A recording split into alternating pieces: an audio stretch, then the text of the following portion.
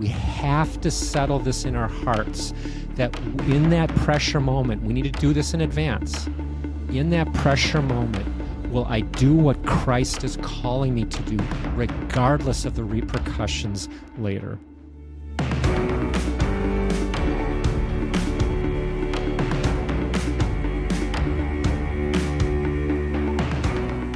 Welcome to Insights, the podcast of Forerunners of America, where we are here every time to warn the nation from a biblical perspective and to help you respond in faith. And today's topic is preparing for persecution. It's going to be high octane on the warning side. It's going to be high octane on how to respond in faith. We are going to need greater faith, not only right now in terms of greater challenges we're facing as a nation, but we are going to need greater faith, I believe, in the future. And I am so excited today to have two guests that I know have deep wells in this whole area. They also believe this is a now message for America. So we will be referring to the Bible, we will be referring to history, but we believe this is a now message that the body of Christ needs to be awakened to. The body of Christ needs to embrace, understand, and be practical in terms of walking this out. And so, as typically in Forerunners, we're trying to be a little bit ahead of the curve. I think we might be a little bit ahead of the curve on this topic. Regardless of that, this is super important, and I want to welcome my guests. And first, I want to welcome John Grooters, the first time to Insights. And John, thank you for being here with us first, but I just want to say thank you too for writing, directing, and producing the films about Richard and Sabina Wurmbrand. And we're going to talk about that a little bit as we go, but thank you for doing that. I saw Sabina in the theaters, and I didn't know what I was getting into. Some Christian friends invited me to a Christian movie, and I was like, oh my gosh. And God had just prior to that been speaking to me about the importance of this message and being able to suffer for Christ, being able to walk this out. And so anyway, that movie really made a big difference. And of course, that led me to your other film, Tortured for Christ, which more highlighted Richard Wurmbrand. And so both of them being Romanians, a husband and wife. So John, thank you for joining us. And I just want to ask you quick, how did you kind of get interested in the Wurmbrands or this whole idea of persecution in the first place? Well, it was a reference from Stephen and Amanda Sorensen, who are writers from Colorado, and we had produced a number of series for Focus on the Family called That the World May Know with a guy named Ray Vanderlaan, and in that process have done about 70 half-hour episodes all through Israel, Greece, Egypt, the Sinai, all kinds of places. So I had a history of producing a series, and Stephen and Amanda were the writers of the group Study Curriculum. So maybe 6 or 7 years ago now, they had been engaged with another organization called the Voice of the Martyrs to do a study guide on persecuted Christians that were being hunted down by ISIS in Iraq, in the former Nineveh, Mosul. And this was all before I had any knowledge of this situation or subject. And so I got a call from the Voice of the Martyrs saying, we have had a crew over in Iraq. They did a bunch of filming, but we have nobody that can edit this project together. Would you be interested? And I said, yeah, I'd love to. And they said, well, and the bad news is we need it in like 6 weeks. So they sent me 50, 60 hours of footage that somebody, I don't even know who, courageous filmmakers had gone to Iraq during the time when ISIS was marking on your house. They'd go through the neighborhoods and they would paint a large red N on the business or the home of any Nasrani, which is their term for Christian. And then later the military guys would come through, and if you're marked, it's over for you. And they come at you, and you have three choices. You can either A, pay the jizya tax, which is something like $8,000 a week, and nobody can conceivably afford it. You can convert to Islam, or they'll kill you. Those are your choices. Now, if you walk out, if you leave right then, that was what was going on. And so they said, okay, let me get my car keys. No, you don't get your car keys. Okay, well, let me just pack a suitcase. No, you want option 3. Anyway, thousands and thousands of Christians were expelled from Mosul in this process. And this camera crew had gathered with these people along the trails and where they were settling. Where do you go? There's hundreds of thousands of displaced people. So that project, which became known as IMN, I am, the letter N, I am Nasrani, in a campaign from the Voice of the Martyrs for us to unify with our brothers and sisters who were suffering in that way and wear wristbands or something with the N on it. That was my introduction. So we did that project and got introduced in that time to the Voice of the Martyrs. We appreciated their ministry quite a bit and did a few other projects. And then in about 2017, they were going to be celebrating the 50-year anniversary of Richard's book, Tortured for Christ, which came out in 1967.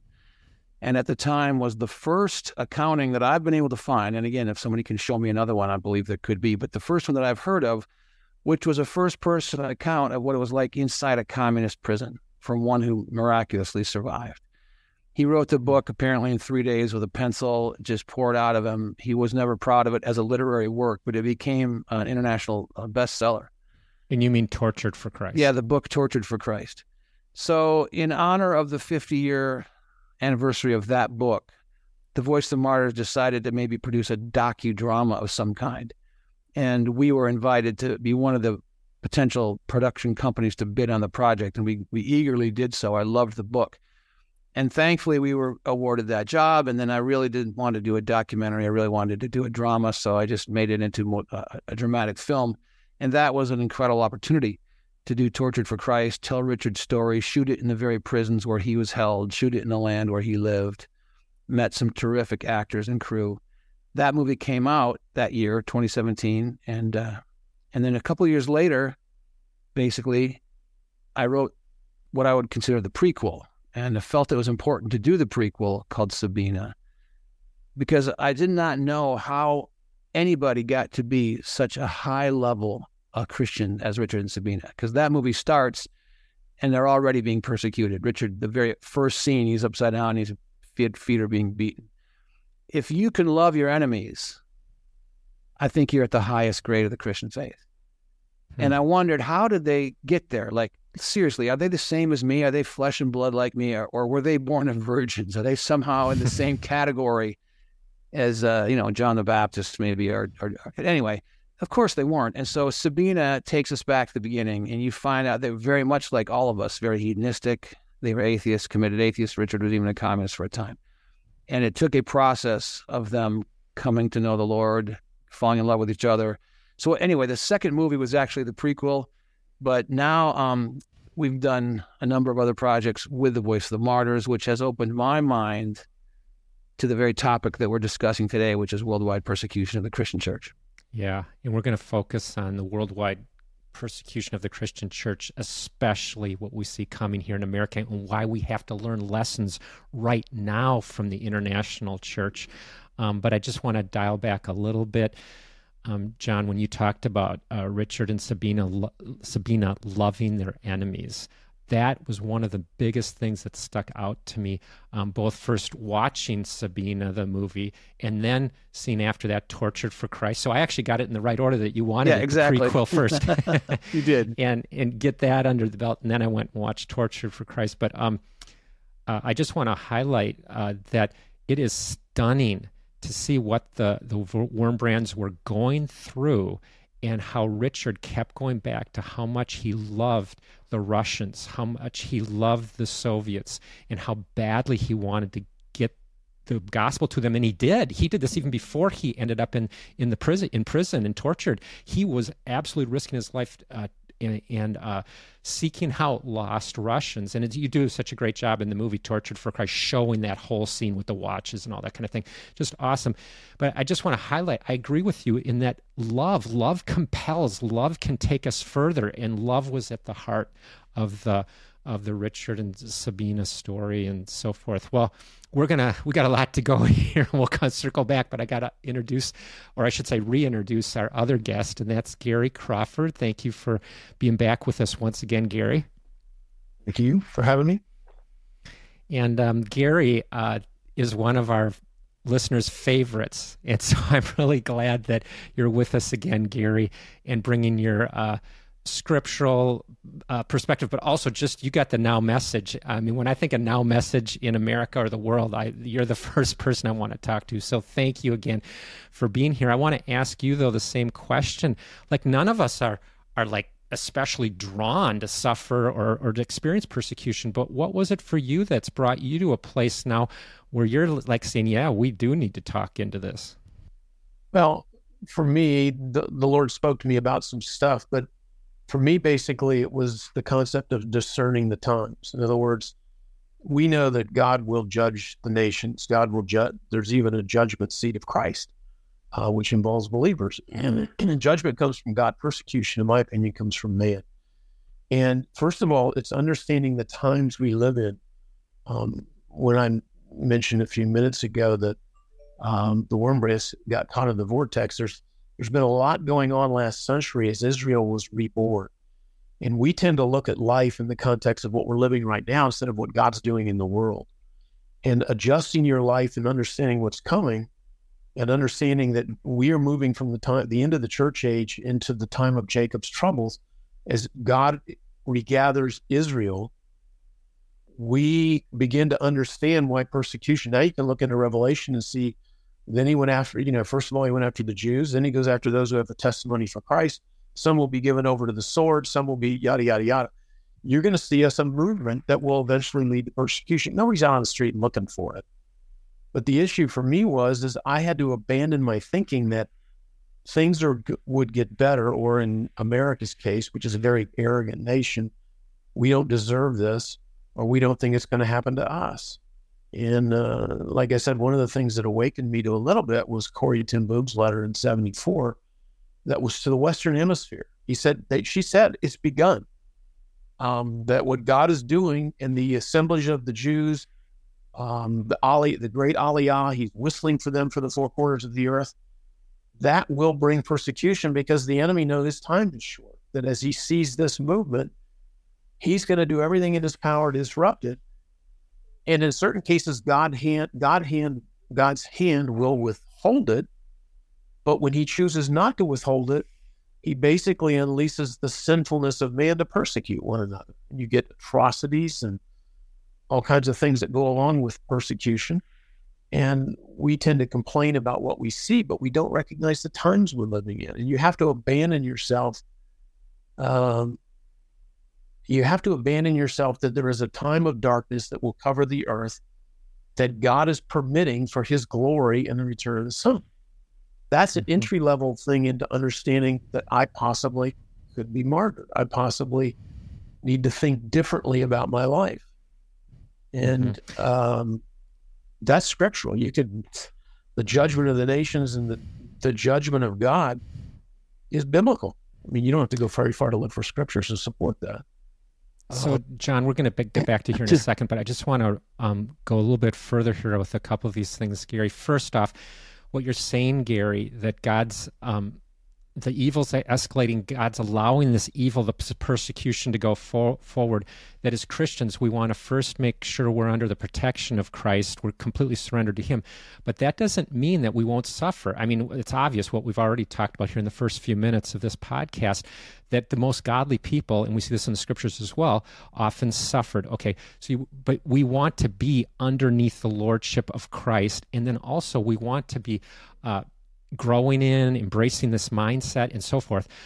So those are just very brief, concise takeaways here today. But Gary, if you would read, actually, we'll put up on the screen for those that are getting this at YouTube. But if you would actually read some of that Corrie ten Boom quote, I think our listeners are probably familiar with her from The Hiding Place and so forth. And you can even watch her be interviewed on YouTube. There's some good clips of her on YouTube. But anyway, she was also suffered greatly in Nazi prison camps. So before the Soviet era got into Eastern Europe and all this kind of stuff after World War II, then she's suffering. But Gary, if you would, with her sister actually, and it's just obviously another amazing story. But Gary, if you could share that with us.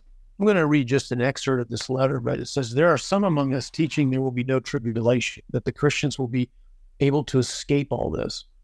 There are some of the false teachers that Jesus was warning to us about in the latter days. Most of them have little knowledge of what is already going on across the world. That's a big footnote. They have little knowledge of what's going on in the world. We make it about America, and we don't even see what he's doing in the world. I have been in countries where the saints are already suffering terrible persecution. In China, the Christians were told, don't worry, before the tribulation comes, you'll be translated rapture. Then there came a persecution. Millions of Christians were tortured to death. Later, I heard a bishop from China say, sadly, we have failed. We should have made the people strong for persecution rather than telling them Jesus would come first. Tell the people how to be strong in times of persecution, how to stand when the tribulation comes, to stand and not faint.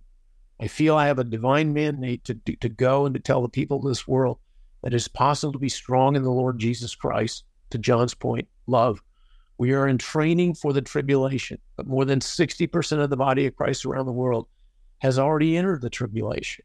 There's no way to escape it. We are next. And she just does a very good way of exhorting.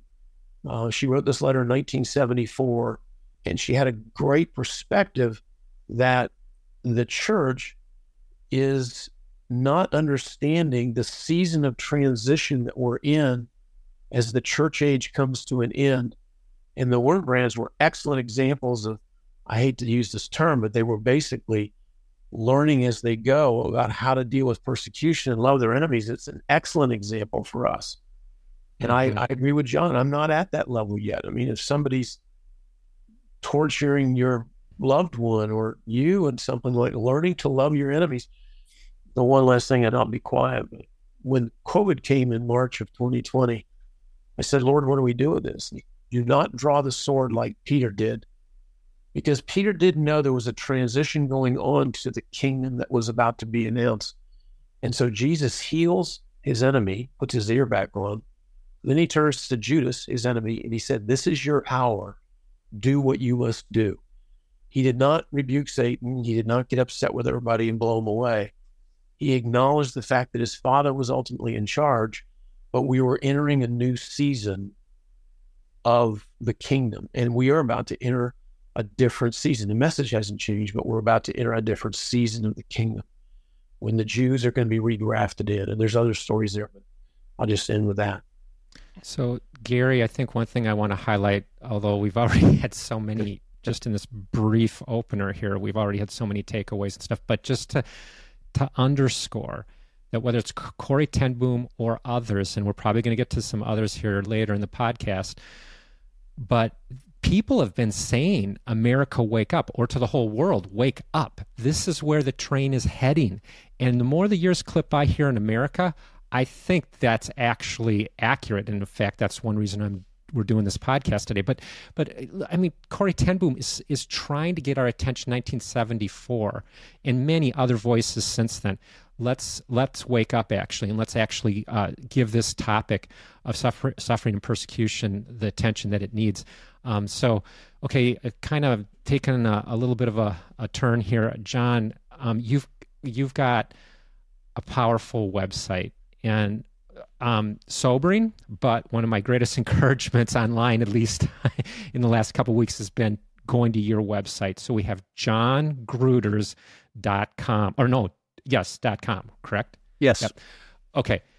You've got trailers there for the films that you've made, and I want to dial in at least briefly here on something that I was not aware of that you've got there at your website. Please talk about this guy. Am I pronouncing his name right? Sang Chul? Oh, yeah, Sang Chul from North Korea. Right. Yeah. So share a little bit about his story with us, why you did that film, please.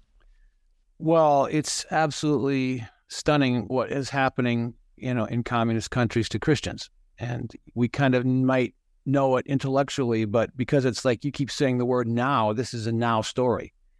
And I'm a very patriotic American, but as a member of the body of Christ, if we're going to take Paul seriously, the hand doesn't suffer and the foot not care about it. The eye doesn't say to the ear, I don't need you. So if one part of the body is suffering, we are suffering. And that's not just an intellectual thing, but in North Korea, our brothers and sisters in Christ are being persecuted so mercilessly, it's hard to overestimate. For example, anybody that's in a Christian, that's been caught in any way was going to be put into a concentration camp. In those concentration camps, from what I've been told, I haven't been there, they're not even allowed to speak to one another. Like, it's just complete isolation and brutality from what I've heard. And I've heard this from people working in the borders, working in the situations firsthand.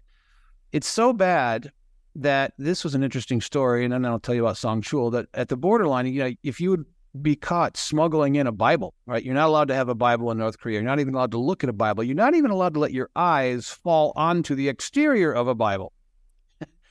This puts the border guards in an awkward situation. If Gary here is smuggling Bibles into North Korea in his backpack and he's crossing the border and the border guard opens his backpack and sees the Bibles, they're going to both be in trouble. Interestingly, because Gary's the smuggler, but the border guard has now observed a Bible. I'm just saying it is a powerful, powerful lockdown on Christians. The story of Song Chul is other thing that they deal with in communist countries is abject poverty. The rich get filthy rich and everybody else suffers. So in North Korea, to feed your family is impossible. And so this one man starts to sneak into the borderline mountains that lie between North Korea and China. And he goes up there literally just to harvest wild mushrooms and maybe be able to find some way to sell those in China and make, a quarter that he can buy food for his family. In those mountains roams this amazing pastor. His name is Han. Han risks his life to go into those mountains, knowing that that's where people like Song Chul are going to wander. Now, they both are very wary of each other. Both know that if the other is in any way an informant, they're both dead. So there's a very cautious wariness as they get to know each other. But this story proceeds. Han meets Song Chul, offers to sell his mushrooms in the Chinese market. He speaks the language. Song Chul really doesn't have much choice, so he does it. But Han is totally fair, gives him the money. Over a couple of years, this relationship matures until Han ultimately offers Song Chul a little portion of a Bible. His North Korean wife is furious. If you're caught with this, you know what will happen. So that in North Korea, the Bible does find its way. People do get a hold of the Word of God, and they take great risks to read it or to share it with their friends. Han was then murdered by people, Chinese communist people, and they found his body. And Song Chul heard about this, that this one man that he had trusted had died. And we did this short film on Song Chul to reveal the incredible story is after the murder, the attitude, the heart of him is that Lord would give us the strength to have the courage that Han had to live out the faith like he did. Rather than run away, they just embraced his message. And when they've come to know Christ and learned to serve the kingdom, I don't know what has happened to Song Chul in the long run. At the time of the filming in his story, he was still surviving undercover. Of course, we didn't shoot that film in North Korea. Of course, we shot the film with actors, but the story is true. Wow, that is powerful. And what year was that Han, who witnessed to Song Chul, actually passed away? Okay. I should say died. Yeah, he died. He was martyred. Okay, I may get this wrong, but I think it was around 2015 or 16. Mm-hmm. It's in that realm. Right, and I think we need to talk about this obviously, but understand as American Christians that this stuff is happening in a variety of countries right now today, and let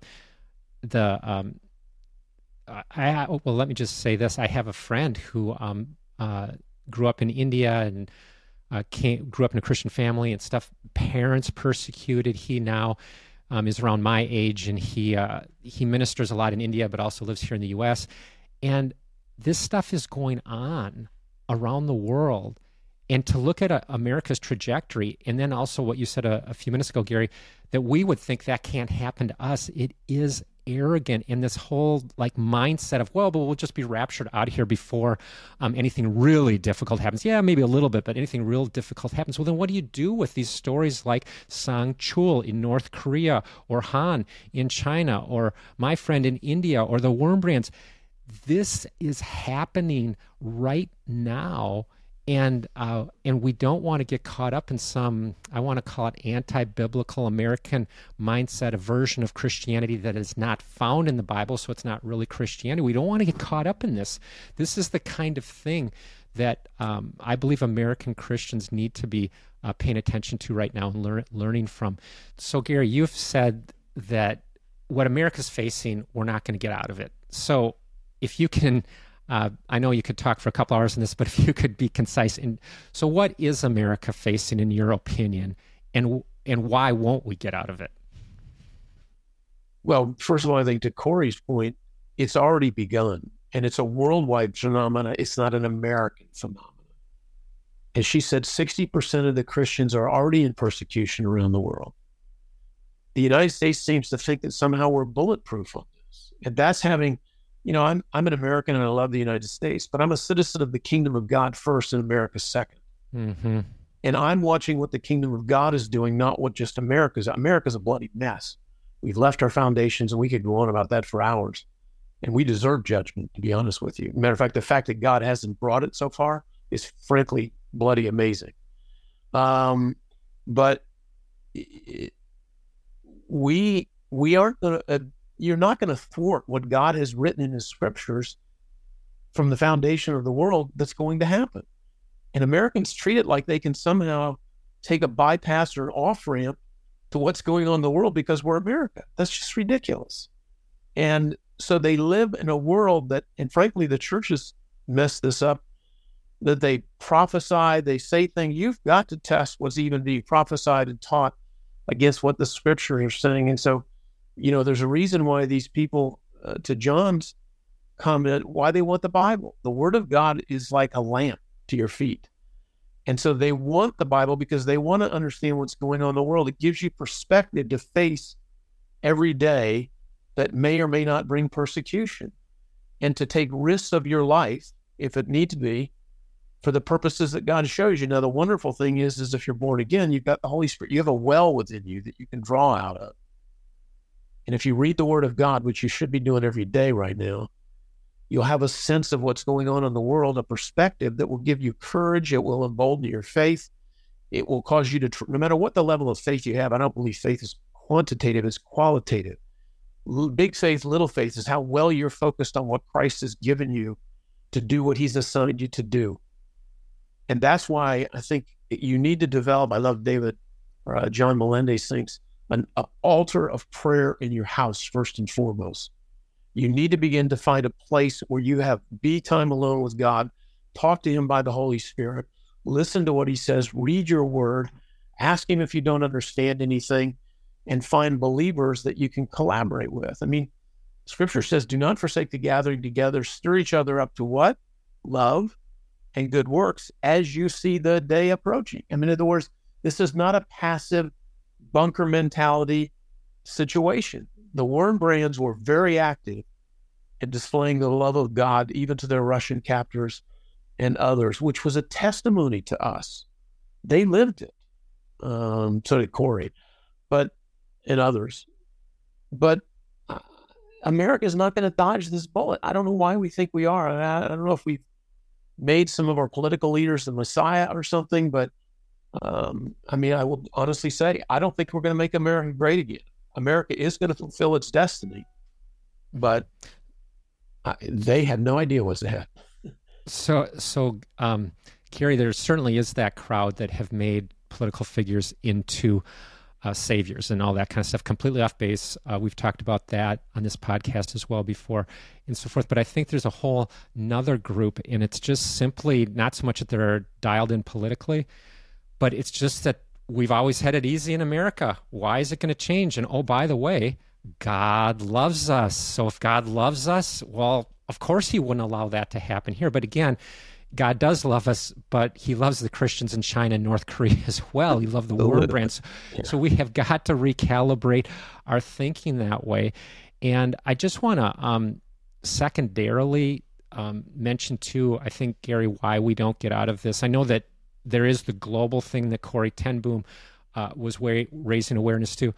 There's also all the things connected to the end times, of course. I believe that, and I believe it is getting closer. But I just want to say, if you look at America and how we have rebelled against God everywhere, and that God treats nations, now we've talked about this in other podcasts too, God treats nations that behave like America's behaving right now. He removes his hand of protection. He removes his hand of blessing. In fact, at some point, God himself steps in. And as Jonathan Cahn talks about, God himself sends shakings. And I would say some of what America has experienced in the last few decades are not just God removing his hand of blessing and protection. They're actually God himself sending shakings to try to wake us up and so forth and repent. And so I just want to say, I would also emphasize that as why we're not getting out of this. America has not repented. America continues to fall away. That means there's implications, there's ramifications, and we are seeing that. And one of those is that if you're going to stand for Christ in the future in America, you will pay a greater price, and I believe increasingly so. Okay, so we're facing serious things in America, at least. Gary and I don't know where you land on this, John, but at least Gary and I believe that we're not getting out of this. The greater difficulty is ahead. But nevertheless, John, I want you to dial us back in here with Richard and Sabina and help us understand, as Christians in America right now, what helped them. You already mentioned love, but there could be other things. But what helped them to be under brutal conditions and to persevere? Well, I can certainly speak to some things that they wrote down, one of which I put in the movie, I put actually in both movies. Richard, in his books, references having researched the Bible and claims to have come up with 365 verses in the Bible which encourage us not to fear. And even as we say things like we're not going to get out of this, which I think I agree with, even as we say things like persecution is coming, true, it doesn't mean we're supposed to get fearful and defeated and scared. I was doing this little, if A equals B and B equals C, then doesn't A equal C? And so this isn't Richard, but I think he might have gone to some of these places. So this morning I was looking, so in 2 Timothy 3:12, all who want to live godly lives in Christ Jesus will be persecuted. It seems pretty clear to me. All who want to live. In Matthew 5:10, blessed are those who are persecuted. So I say all who want to live godly lives in Christ Jesus will be persecuted, and blessed are those who are persecuted. So if you want to live a godly life, you're going to be blessed. That's not health, wealth, gospel. That's going to come maybe through pain and persecution. But do we trust God or not? No, I do not want to be locked in a little cage and set on fire alive. I do not want to make light of the suffering of the saints. But at the same time, I think what Richard did was he locked into the promises of the Word of God. And he memorized Richard was smarter than me, maybe smarter than you, Dave, and conceivably as smart as you. I don't know, but Richard was brilliant, had a photographic memory, spoke 14 languages. So his capacity to memorize the Bible, but look how God used it. When he was captured by the communists and he was being whisked off the streets of Bucharest, brought to prison, and they put a hood over his head and he asked out loud, "What day is it?" And they mocked him. And he asked him, what is, he's brilliant, but he doesn't know the day. That's, kind of typical genius. Finally, one of them says, it's February 29. Oh, it's a leap year. And Richard even has a verse for a leap year day. And he rests into his mind into that verse. So that was in the movie Tortured when he's arrested by the communists. So in Sabina, which again is the prequel to the film, I wanted to show how that began. And as the Nazis are beginning to close in, and Hitler's armies are closing in, and Sabina says, "I'm scared. Are you afraid?" She says, "I'm a little bit afraid." And Richard doesn't turn and console her. He doesn't pat her on the back and say it's going to be okay. He doesn't say we're going to be raptured out before the. He starts to go through his little index cards that he's been writing these scriptures down. Do not be afraid, for I will be with you. Lo, I am with you always till the end of the age. If a sparrow falls in the field, doesn't the Father. And she says, read me some more. To me, the way Richard prepared for what he said, and he looks out the window and he says, if they're coming, they're coming. Let's not look at them as enemies to be feared, but rather as a mission. Can you imagine if a mob is walking down your street, whatever angry Antifa, I have not gotten yet to the place where I think of them as a mission. I'm still saying, resist And we are to be kingdom bringers. And the kingdom of God is not a kingdom of violence and evil. It's a kingdom of justice. And so I'm not saying we should be, put our heads in the sand and wait until they kick us in the butt. That's not what I'm saying. But I'm saying that, to answer your question, Dave, the way I think one of the ways Richard and Sabina began to accept that this was what was coming, instead of responding in fear, they started to strategize. How do we minister to this situation that is beyond our control and inevitable in some ways? So it's interesting to me. I mean, this whole story is amazing. Maybe I should just cut to the chase and say, everyone, if you haven't seen Sabina and Tortured for Christ, watch them now. And Tortured for Christ is on YouTube. Is Sabina also? I know you can see it at sabinamovie.com, which is Voice of the Martyrs site. So if you go to sabinamovie.com, at least last time I was there, they ask for your email, but if you give them that, they stream you the movie for free. But it's in a lot of other places as well. sabinamovie.com. So back to the point that I want to make is that in Tortured for Christ, in both the book and the movie, of course, but there's this powerful scene, and I think this is a now message for America, because what I'm getting at here is, if you see trouble coming, if you see even persecution coming, do you now hide all the more? Like, I'm going to be under the radar. The answer, if you look at the worm brands, you look at the people that suffer persecution in the Bible, you look everywhere, the answer is no. You do not hide now. You respond in faith and you represent Christ, and you do that to the end, period. And what I'm trying to get to is that they had a thing, I think it was in 1947, that Richard and Sabina went to, called the Congress of the Cults. And we wouldn't use the word cults today. That's probably a poor translation. We would just call it a Congress of Religious Leaders. So they had many, many Christians, pastors there. But if you were Muslim or anything else, you were invited to this, and it was all about handing the church over to Stalin, to the communist regime. And all these pastors are standing up and saying, oh yeah, we can do both, and we can embrace Stalin and communism, we can still be the church and Christians, all this kind of stuff. And Sabina leans over to Richard and says, wipe this shame off of the face of Christ. All these pastors are caving in. They're not doing what God's called them to do. And I can't get into this, but I just want to say to everybody listening to this, God calls us all the time to be salt and light. And just because things get bad, that doesn't stop. Salt of the earth, light of the world, whether it's relatively easy times or it's under severe times like they were. Well, anyway, Richard turns to Sabina and says, if I get up and speak, as one of the many of the other pastors that had already spoken, if I get up and speak, you will not have a husband anymore. And she says to him, I do not need a coward for a husband. So he gets the attention of the people on the platform. They invite him up, and he tells them about how we need to follow Christ and not any human leaders or Stalin or whoever. And it's because of that incident that when he gets captured, the first thing I forget the official at the prison says, is that was quite a speech you gave in 1947. And so this is now happening a little bit later.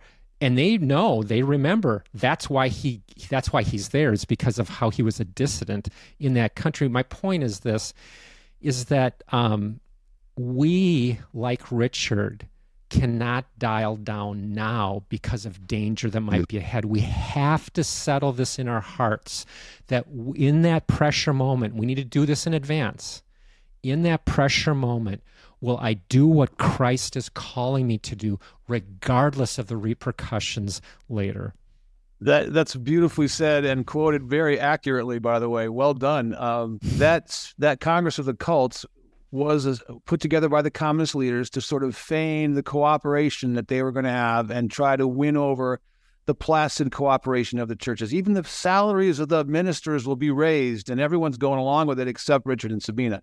And it's the crazy thing was that was being broadcast live to the whole nation. So people listening to it on the radios, we even in the movie put it on a loudspeaker in the street. So when Richard gets up and starts taking that off script, you might say, the radio broadcast is cut and the patriotic music of the communists starts to play.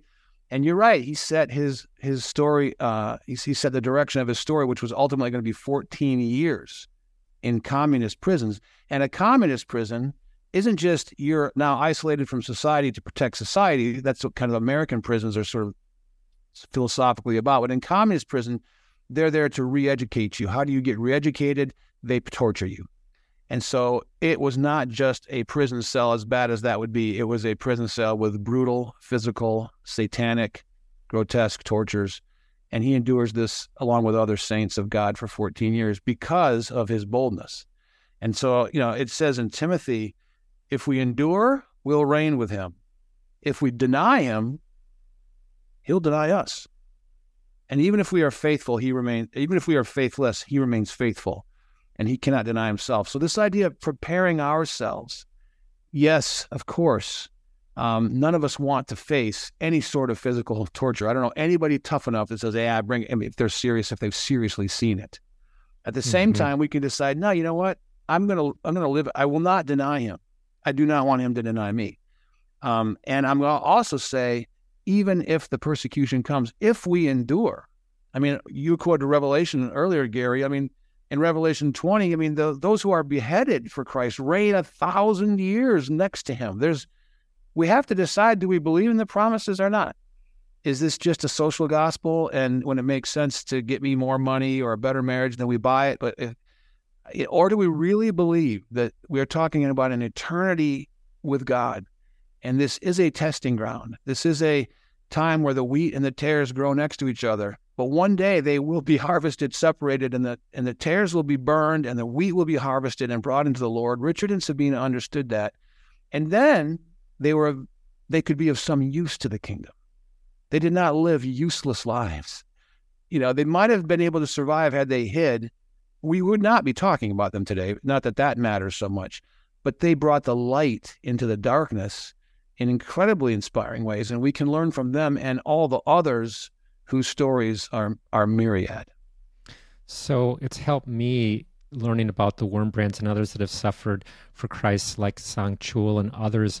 But these people, they did see it as a spiritual battle. And I just want to make that clear. Like, we think we're getting caught up in some political thing, blah, blah, blah. And actually, after Richard and Sabina migrated to the U.S., after all this imprisonment and torture and stuff, Richard actually said that American Christians are not seeing this for what it is, as the spiritual battle. He actually said they are dismissing it as just some political thing, meaning we don't want to get involved with Soviet Russian politics and whatever they're doing in X, Y, and Z country that they've taken over. We just want to stay here. And Richard is very clear. I forget the name of his book, but he talks about how communism is rooted in Satanism. He is not bashful about this. This is actually antichrist, and that we should see these things for what they are. They are not just somehow, political maneuvering or whatever. They are truly, from Richard's viewpoint, they are absolutely centrally either about Christ or antichrist.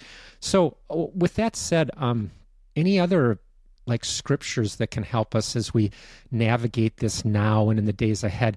And when I say now, I actually believe that if the body of Christ was speaking out the truth on biblical topics more than it is, I actually believe we would be getting more pushback. Now, I think it might be a stretch to say we'd be persecuted tomorrow or something like that in the sense of the biblical persecution that we read. I don't think that's the case, but because we're already having a cowardly posture, a hiding posture, etc., that I don't think we're even getting pushback like we should as the body of Christ. So with that said, maybe we want to be a bit more forthright about our faith and so forth. So what can help us right now? What scriptures are speaking to you guys?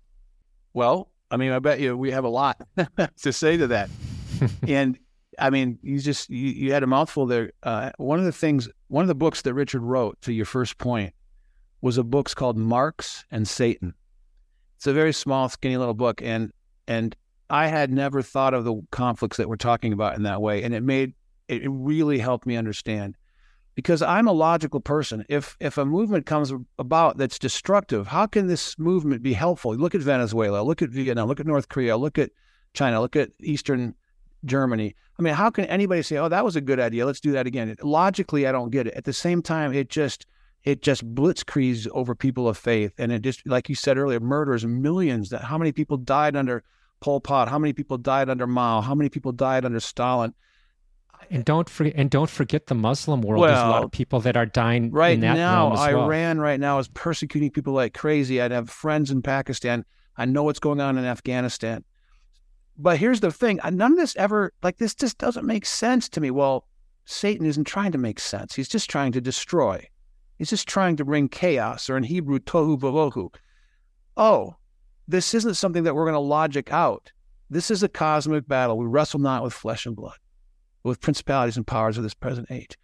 So when you see things happening that seem to make no sense, they don't make sense. When you think this is ridiculous, it is ridiculous because it's being driven by a force that's so antithetical to the shalom and peace and order of God. To me, that makes sense. And so I agreed with you when you were talking about Marx and Satan. And, and scripturally, Jesus, we call him Lord, he's not just our meal ticket. He's not just our Savior. It's great that he's our Savior. Believe me, it's very important. But to consider that he came in a time of rabbi and talmidim, when the way it happened in the Galilee in the first century was that the talmidim, or the disciples, they didn't just go to school, take notes, and pass a test from their rabbi. They walked day and night. They lived, they ate, they traveled. They did everything with their rabbi in order that they might become like their rabbi in all ways. That's a high price. We wouldn't want to even do that with the pastors of our church. But the rabbinic method. So if our goal as disciples of Christ is to walk with him so closely, to read and learn and be with and experience that we become like him, then when they say in John 15, if they persecuted me, they will also persecute you. Well, doesn't that make sense? Because we're going to walk into his walk. And we're going to also then be raised with him. So like you said, the scriptures are full of assurances. Yeah, there's going to be persecution. Will it be like in North Korea where we're thrown in concentration camps and live the rest of our lives as mutes? Or will it be in this sort of rising tide of opposition as we might feel in our cities or our counties or our nation? Yes, yes, yes, and yes. But the message through all that, a biblical message, like I said before, is, man, that is your calling to be like your rabbi, and that is worth it. It's worth it for a long, long, long time. And it's going to even somehow, Richard says in America, you brought up when he's in America, how could he long for his time in prison? How does that make any sense at all? We could go into the details of what he endured, but what he had in prison was a fellowship of the brothers that saw the hand of God working miraculously constantly. They were walking closely with the Lord. When Richard was thrown into where you're going to die, a place called Room 4, you're set to Room 4 in Cluj at the time. You've got less than 2 weeks to live. It's the last stop. Nobody had ever survived Nobody Room 4. Survived Room 4. Richard, you're going to live within 2 weeks. Not only did Richard live for 2 years and walked out of there, in that room, he says, many men entered as atheists, not one died as one. He had this opportunity to step with people through the final breath of life, many of them, and bring the presence of God to them. So what will the rewards be as we talk about persecution? I have no idea. And I don't want to say that the pain doesn't hurt. The pain will hurt. I don't think you go numb on the cross. I don't think Jesus was numb on the cross.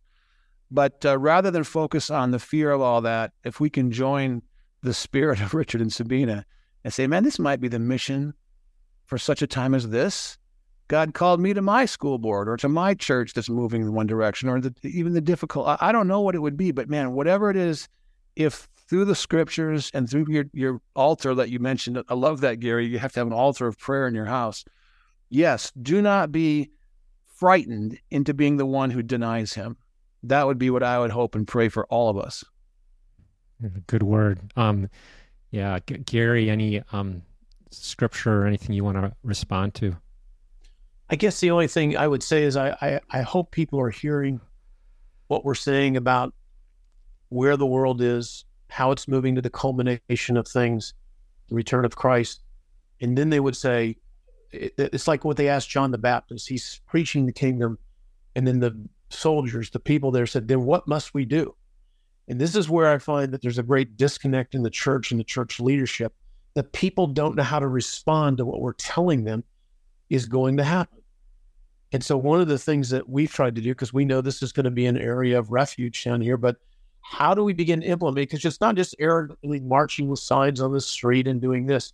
If you watch Daniel's behavior, it said he was humble. He asked God how to respond.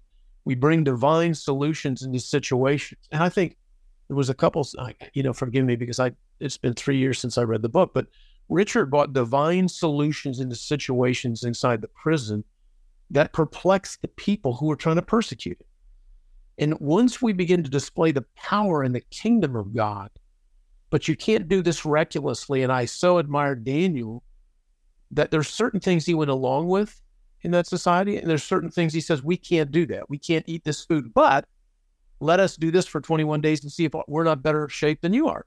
In other words, he let God set up examples for God to be God, and God loves to show off who he is. And so, but there's a lack of practical teaching of that in the church. And so we spend a lot of time teaching people, don't speak Christianese when you're going into places. Love people.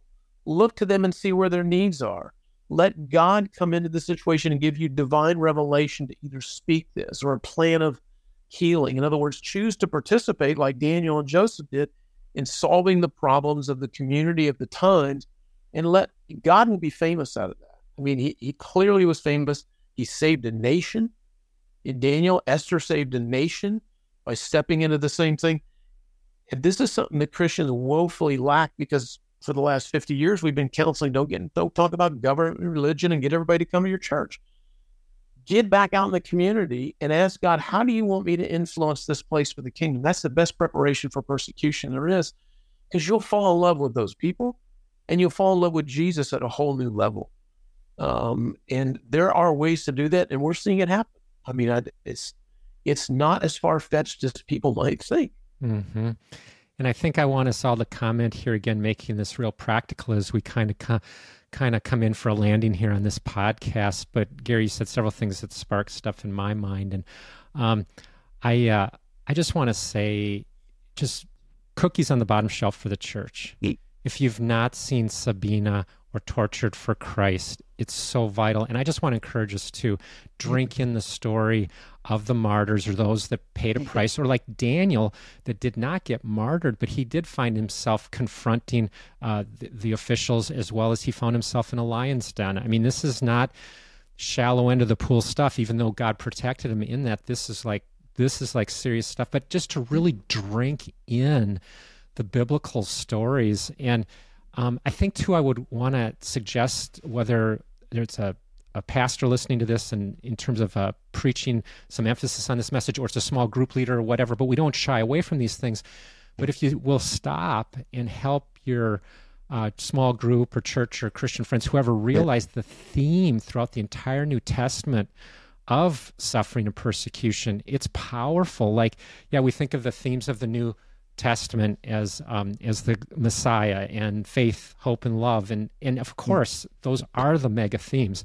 But I'm saying it's also a very significant theme, actually starting where you started, John, with the Beatitudes. We often emphasize the first handful of Beatitudes, but then we get to the end of the Beatitudes, and we kind of just gloss over the persecution, where Jesus says this is another way to be blessed. Yeah. And he said not to look at it in the light that I think typically we are looking at it in America's version of Christianity, which is to run away from it at all costs. Okay, but if you continue on, obviously, through the Gospels, how many times did the Pharisees say, it says they were planning to kill him, and Jesus found himself being contested. The founder of Christianity finds himself on the cross. Okay, so then, you go through Acts. The book of Acts is filled with them being in prison, the apostles, other Christians, as well as a great persecution breaking out in Acts chapter 8 throughout all of Jerusalem in that area.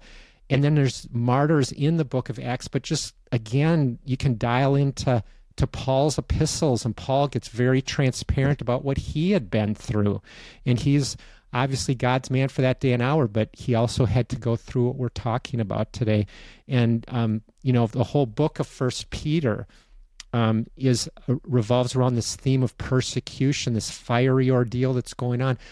Probably 1 Peter has spoken to me more in the last in the last a couple of years than any other book in the Bible. And of course, you get to Revelation, and the churches are being called to be overcomers. Well, why? Why are you called to be an overcomer? In some of those churches, it's very clear that they're being persecuted, but all the churches, all 7 of those churches are called to be overcomers. It's because, well, there's actually something to overcome, and it often comes through opposition. So anyway, there's all of this going on, and I just think of just practically, again, for the body of Christ to not pass over this theme in Scripture, but to embrace it as well as these other historical examples. And John, just help us here. Just any final practical advice you have? Yeah, I mean, of course, exactly what Gary said, be a prayerful person, and of course, be in the Word for yourself. Don't just let someone else summarize. Those two are the critical things. But I'm also really encouraged by testimonies and by stories like Richard and Sabina's. And it's when I hear other people and when I realize they did it, I mean, I hope that in some way, if my moment comes or my family, that their testimonies well up in my memory. We did a 6-week study guide group video called Sabina Group Study, where we interviewed 6 or 7 modern women whose stories are, like you use the word now, they're now stories in our day. And that's a 6-week study for churches.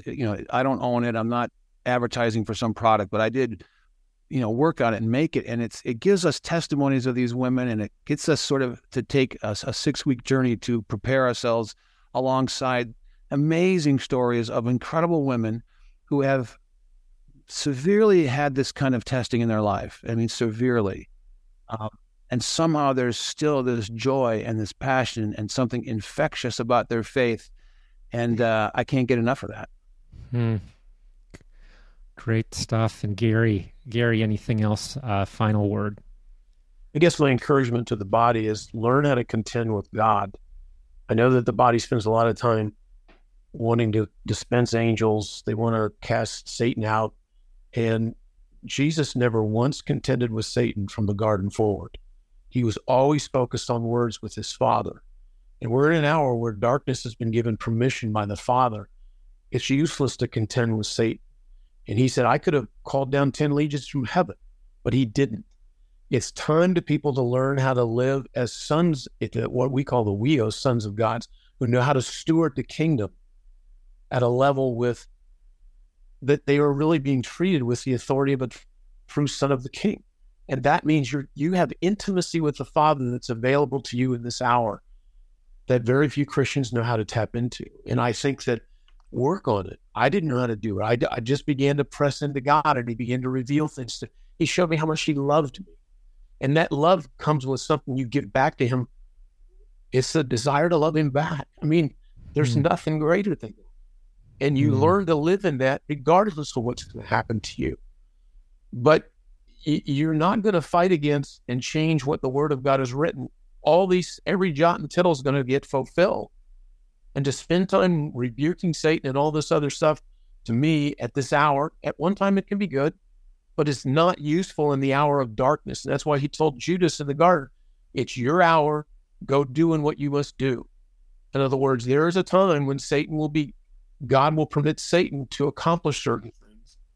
And think about it. If you don't think that's true, then read at the end of the 1,000 years of Christ's reign, Satan is released from the pit, and he still gets the nations to go up against Christ.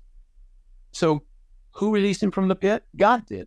So you have to understand that there's in play here a plan that God has that's going to be glorious in its culmination, but you've got to realize you're helpless without the King and without a relationship with the Father in this hour. That's just powerful. Thanks, Gary, and thanks, John. Thank you, John, for joining us. It's been great to have you for the first time. Yeah, it's super nice to meet you guys, and I just appreciate what you're doing and the work you put in, and pray a blessing on your efforts. And blessing on you, John, as well. And I just want to turn to the camera. I've never done this before, ending one of these podcasts, but I just want to talk to you on this. God has been speaking to me about persecution and suffering for over 2 years. And part of seeing the movies, Sabina, Torture for Christ, reading Richard's books, etc., it's pretty much all happened in that time frame, the last 2 years.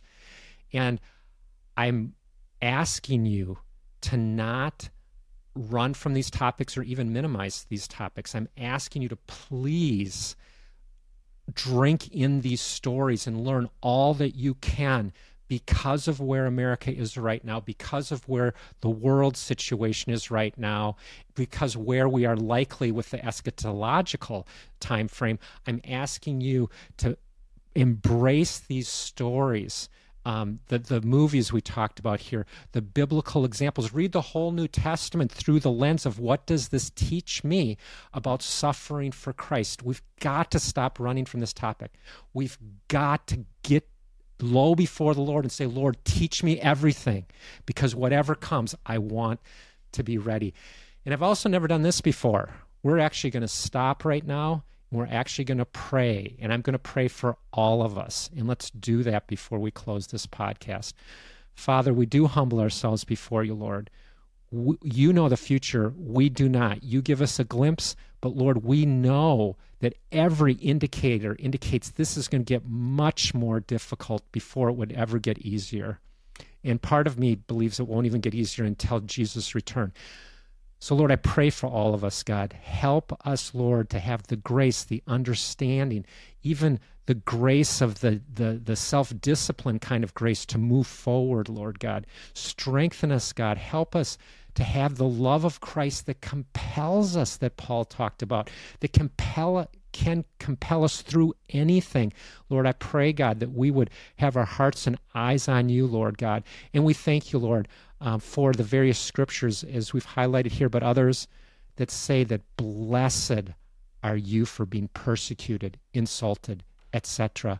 God, thank you, Lord, that we receive your will, not as the worst thing possible. We receive your will as a blessing, as the best thing possible, even if it is a very difficult thing for us to hear in the short term. So we thank you, Lord. We lift up ourselves, our friends, our families, God, and ask you to teach us the way forward. In Jesus' name.